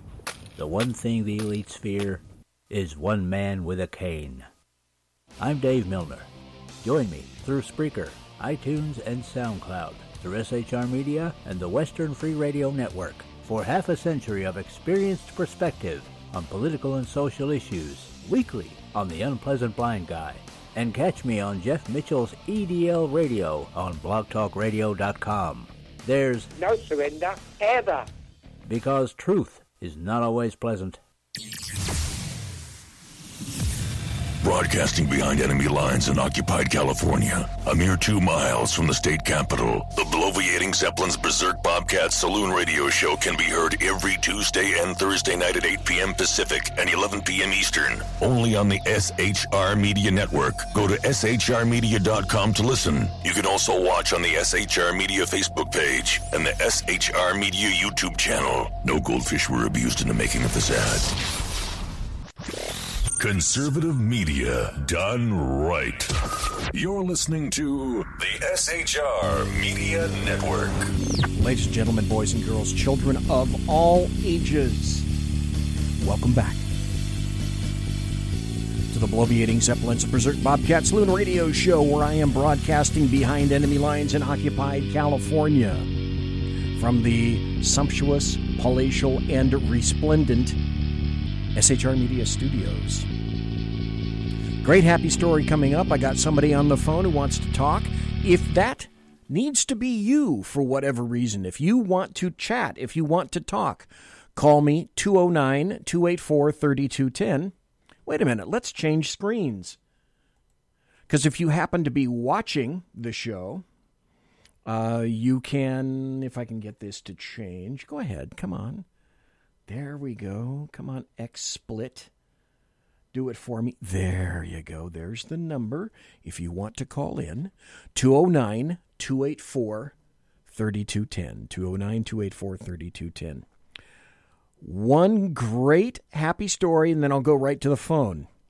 This is the one that I was referencing earlier. I lost it in the massive crush of tabs above in my computer, and I found it during the break. This is a great story from the Washington Examiner. Dislike for Ilhan Omar and AOC could tip the House to Republicans in 2020. So says, an internal Democrat poll? One of their own polls?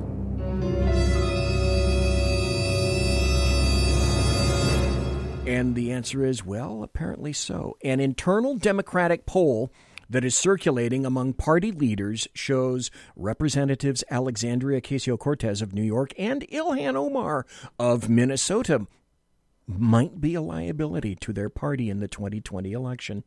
The poll, whose details were published by Axios this past Sunday, surveyed over 1,000 white voters with 2 or less years of college education. It found that 74% of those polled recognized Ocasio-Cortez, while only 22% of them had a positive view of her. Additionally, 53% of those polled recognized Omar, while only 9% had a favorable view of her. A top Democrat involved in the 2020 congressional races said these numbers risk tipping seats in the 2020 election. If all voters hear about is AOC, it could put the majority at risk, they said. She's getting all the news, and she's defining everyone else's races. Stop just for a second. Gotta ask you guys a question. Those listening live, those who are listening in podcast, shout out the answer to yourself. And if you're driving, it's going to seem that you're kind of messed up if you're talking to yourself in the car or the truck. But answer this question. Was AOC getting that New York seat a fluke?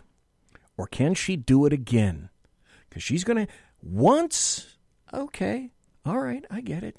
Twice? Then she could have some pull. She could have some power.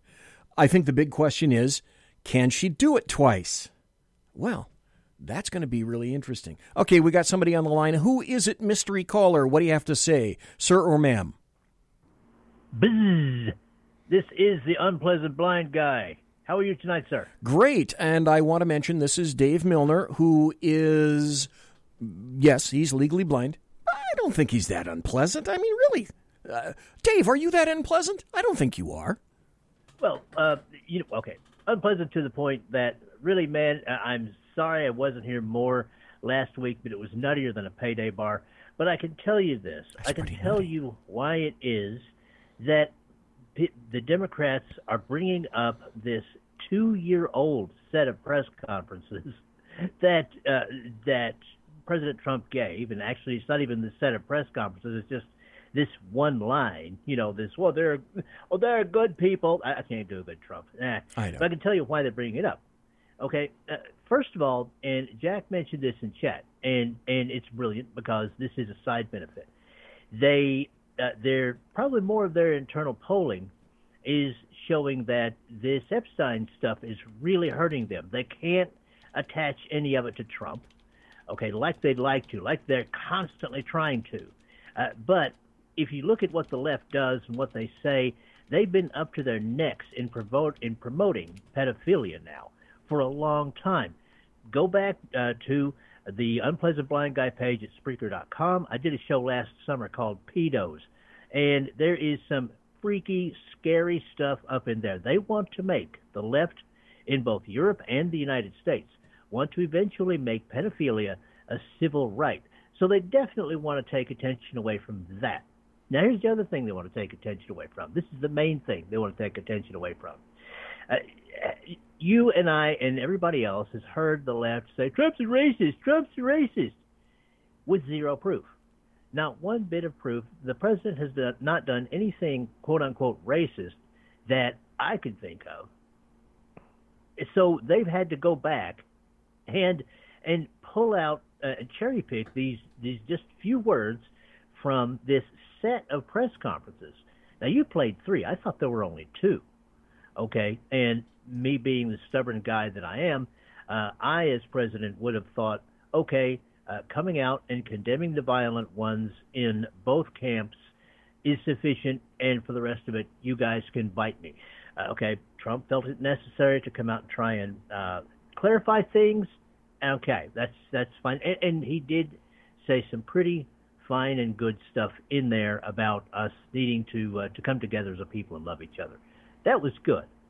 But the left still can't find anything actually racist that this president has done. So they've got to dig this thing up, change it around, do the Joseph Goebbels thing like you talked about, and make it into a racist statement on President Trump's part. That's just how I see it, man. And I want to wish everybody, by the way, hey, today, if you're in Central Time or out on the West Coast or the mountains, is still July the 16th.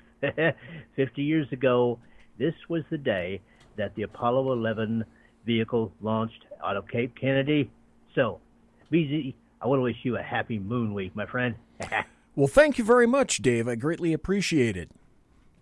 Thanks for the call. Folks, the phone line is open if anybody wants to call in. It's 209-284-3210. 209-284-3210. I want to shift gears here for a second. Got about 15, 16 minutes left before the end of the show. Something was supposed to have occurred this week but didn't. However, apparently next week it may, the 24th. And the 24th, let's see, what day is the 24th? Okay, next Wednesday is theoretically when this is supposed to happen. What didn't happen? Well, if you remember, Robert Mueller was tasked with coming before the House, I think it was the Ways and Means, one of the House committees, and testify about the Mueller report itself, although my guess would be he's not a big fan of showing up. I think he was supposed to testify before 2 House committees, as a matter of fact.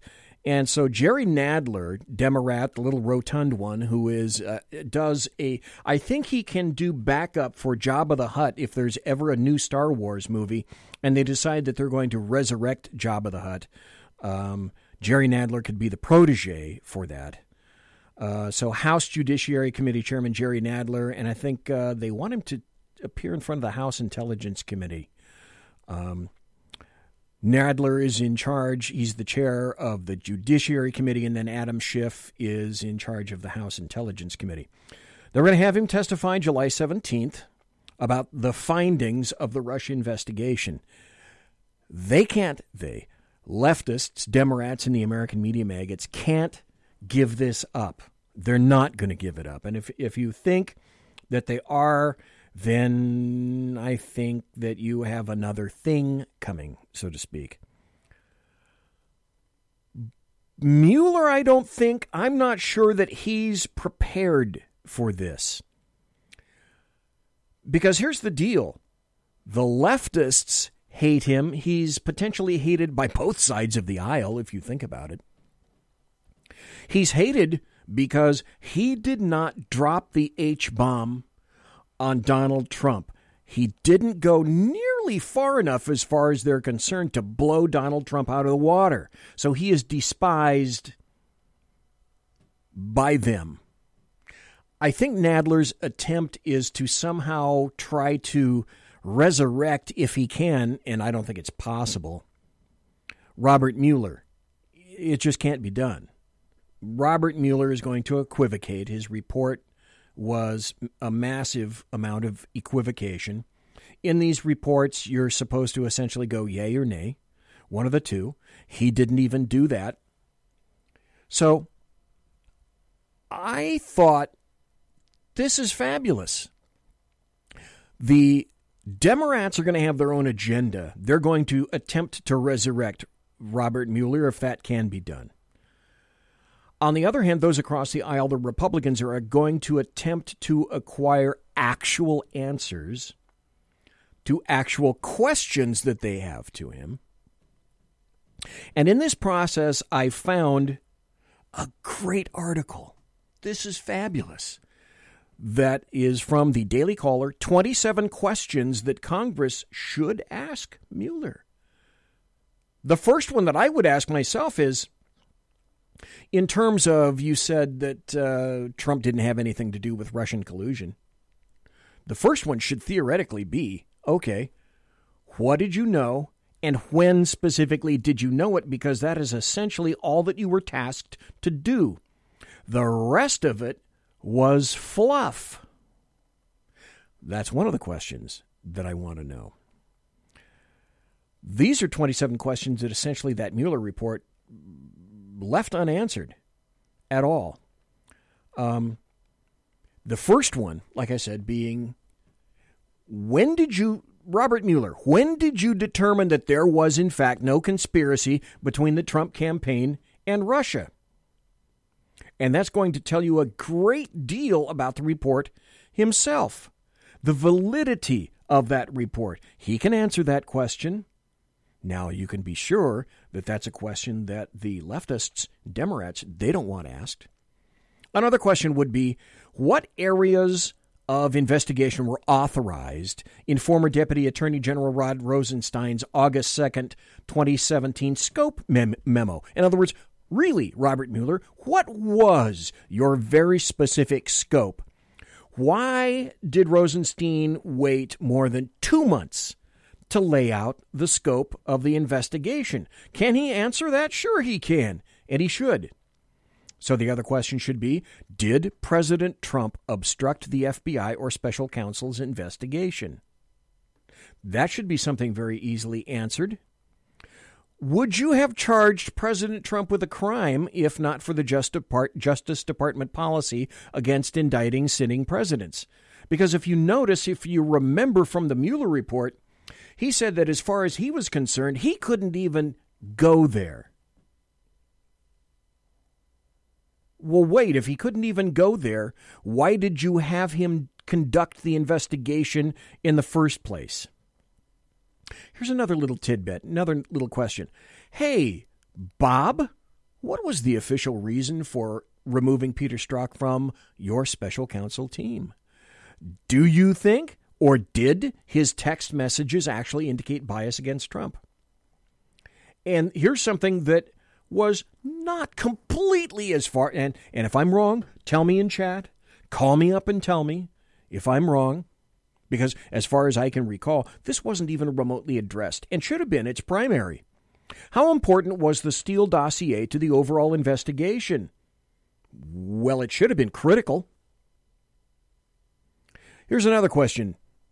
Hey, did the FBI... we're cutting to the quick now. These are questions that he does not want to answer. Did the FBI mislead the FISA court in applying for warrants against Carter Page? That is the critical question. Why? As I've said for quite some time, because I know this stuff. This was my realm. The fruit of the poisonous tree doctrine. If you have in an application evidence that you present as factual and it turns out to be utter bull, then the fruit of the poisonous tree doctrine says that everything that stems from that potentially illegal warrant is itself then found illegal, and that would mean everything essentially that Robert Mueller did from that point on out, including Flynn, including Cohen, including Manafort, et al. And it could be endless. So, did the FBI mislead the FISA court in applying for warrants against Carter Page? Critical. Another question. When did investigators figure out that the Steele dossier's claim that Michael Cohen visited Russia was inaccurate? He said from the very beginning he'd never been there. Another question. Who was interviewed in connection with the dossier? And why is the dossier mentioned only a few times in the report? Its criticality is pretty obvious. Okay, and I just answered my own question also. What other allegations in the dossier were debunked by the investigation? And what is the theory for why Steele published false information? You and I know the answer to that. OMB. Orange man bad. Period. End of statement. Another question. Did investigators reach any kind of a conclusion on the so-called P tape mentioned in the dossier? Because if you know anything about Donald Trump, you know that he is a massive germophobe, which was the red flag for me from the very beginning that this was a load of crap. Another question. Bob, were you able to speak with any of Steele's sources? And, hey, if you didn't, why not? Another question. Do you have any problems with Barr's review of the surveillance activities against the Trump campaign and the origins of the Russia probe? And again, possibly the question of questions. The FBI program, the FBI investigation, Crossfire Hurricane, was it properly predicated? Was it lawful? Fruit of the poisonous tree. Another question. Why was George Papadopoulos arrested so early in the investigation? Another question. Why was Papadopoulos investigated as a possible foreign agent of Israel? Here's another question. What's the evidence? Show me the evidence that Joseph Mifsud and Konstantin Kilimnik are Russian assets. Another question. Why was Mifsud not charged with making false statements to the FBI? When the special counsel's report says he lied about the specifics of his contacts with Papadopoulos, yet Papadopoulos was arrested. How about this? What were the 4 sets of allegations about Michael Flynn that were investigated? What were they? Tell us about that, Bob. Here's another one. Did the special counsel's team rely on Stefan Halper or any other confidential informants? Here's another one. The report says the prosecutors were unable to establish the campaign conspired with Russia. Okay, did investigators find any evidence of a conspiracy? And if so, why didn't it lead to charges? If it didn't lead to charges, then you didn't have anything. Another question. What counterintelligence concerns were found during the investigation? In other words, if you found anything, can we fix it? How do we fix it? How do we do that? We can't let this continue. Did investigators find any evidence that Russia blackmailed Trump or any of his associates, or that Russia had compromising information on Trump and company? So it gets you eventually to this. Okay, you going to impeach Trump or not? Why not? Another question, how was the report compiled? Which prosecutors contributed the most to the report? Oh, and another question, Bob, how come not one Republican attorney or investigator in that mess? Another question, what exactly did the special counsel's office object to in the BuzzFeed article that alleged that President Trump instructed Michael Cohen to lie to Congress?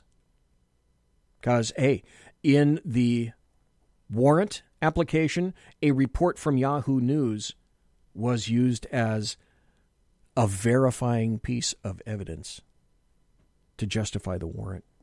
Yahoo News? Really? Are you kidding me? Oh, no. No. Did the special counsel have to investigate any leaks from inside the office? Another question, did any inaccurate news stories harm the investigation? And why didn't the special counsel's office publicly rebut any more of them? Lots of questions. Those questions should all be answered. I find that very, very interesting. One final article of note, and then I think this will be it for the show. Today, at the age of 99, retired Supreme Court Justice John Paul Stevens passed away. He was a massive leftist on the court. And before we have a tear fest for John Paul Stevens, who does in fact kind of have a cool name, but let's just remember one thing about John Paul Stevens. If you go back to, I think it was 2018, about March of 2018, last year. Let's see. Wasn't he the guy that advocated for repealing the Second Amendment? Oh, that's right. He was. He was 97 at the time. He published an article, an op-ed in the New York Times, where he argued that advocates for stricter gun control legislation should take the next step, he's a SCOTUS member, and demand the removal of the Second Amendment entirely. This is a quote, "That simple but dramatic action would move marchers closer to their objective than any other possible reform." He was appointed by President Gerald Ford, and he was then a registered Republican, I should point out. And he continues to write in that piece, "It would eliminate the only legal rule that protects sellers of firearms in the United States, unlike every other market in the world. It would make our school children safer than they've been since 2008 and honor the memories of the many, indeed far too many victims of recent gun violence, except that gun violence peaked in 1994. I should know something about that because I was working robbery and then homicide at the time, and my gun violence cases. That's how I got into homicide, because my robbery suspects were the same as the murder suspects. Gun violence was off the charts in 94, 95, 96. That was the peak. And leftists are here to make sure that you know for a fact, oh, that's not factually correct. Really? Again, reference if they don't want to hear, if you want to prove to leftists, although that's kind of an insipid argument anyway, they're not going to want to listen. But if they do, point out the beginning of the second hour in this show, and then we'll have audio evidence to include that. Monsieur has been locked!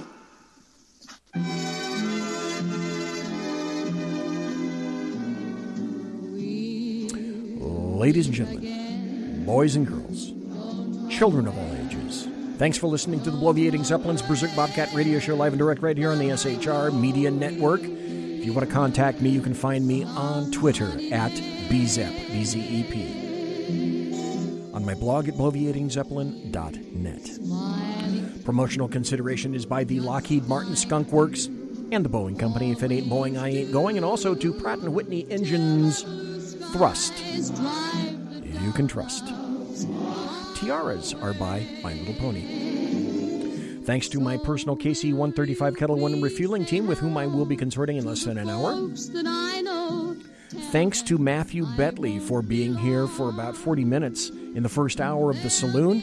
Go grab his brand new book, his fourth in the Logan West series. His new book entitled Rules of War. It's out in hardback. Highly recommended. Thanks to everybody for being in chat. Thanks to everybody for listening live. Thanks to you for listening in podcast. I greatly appreciate the time that you take for the show. Tomorrow night, Sackheads against Tyranny? I don't know. I'll let you know tomorrow. God bless. Take care. Be safe. Everybody quiet down now and get some sleep. Good night, everybody. Good night, Mama. Good night, Ben. Good night, everyone. Good night, Mama. Good night, Daddy. Good night, children. Good night, Daddy.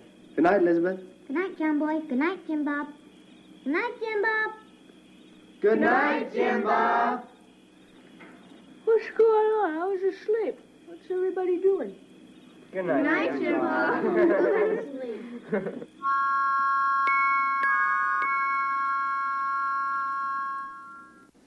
Good night, and good luck.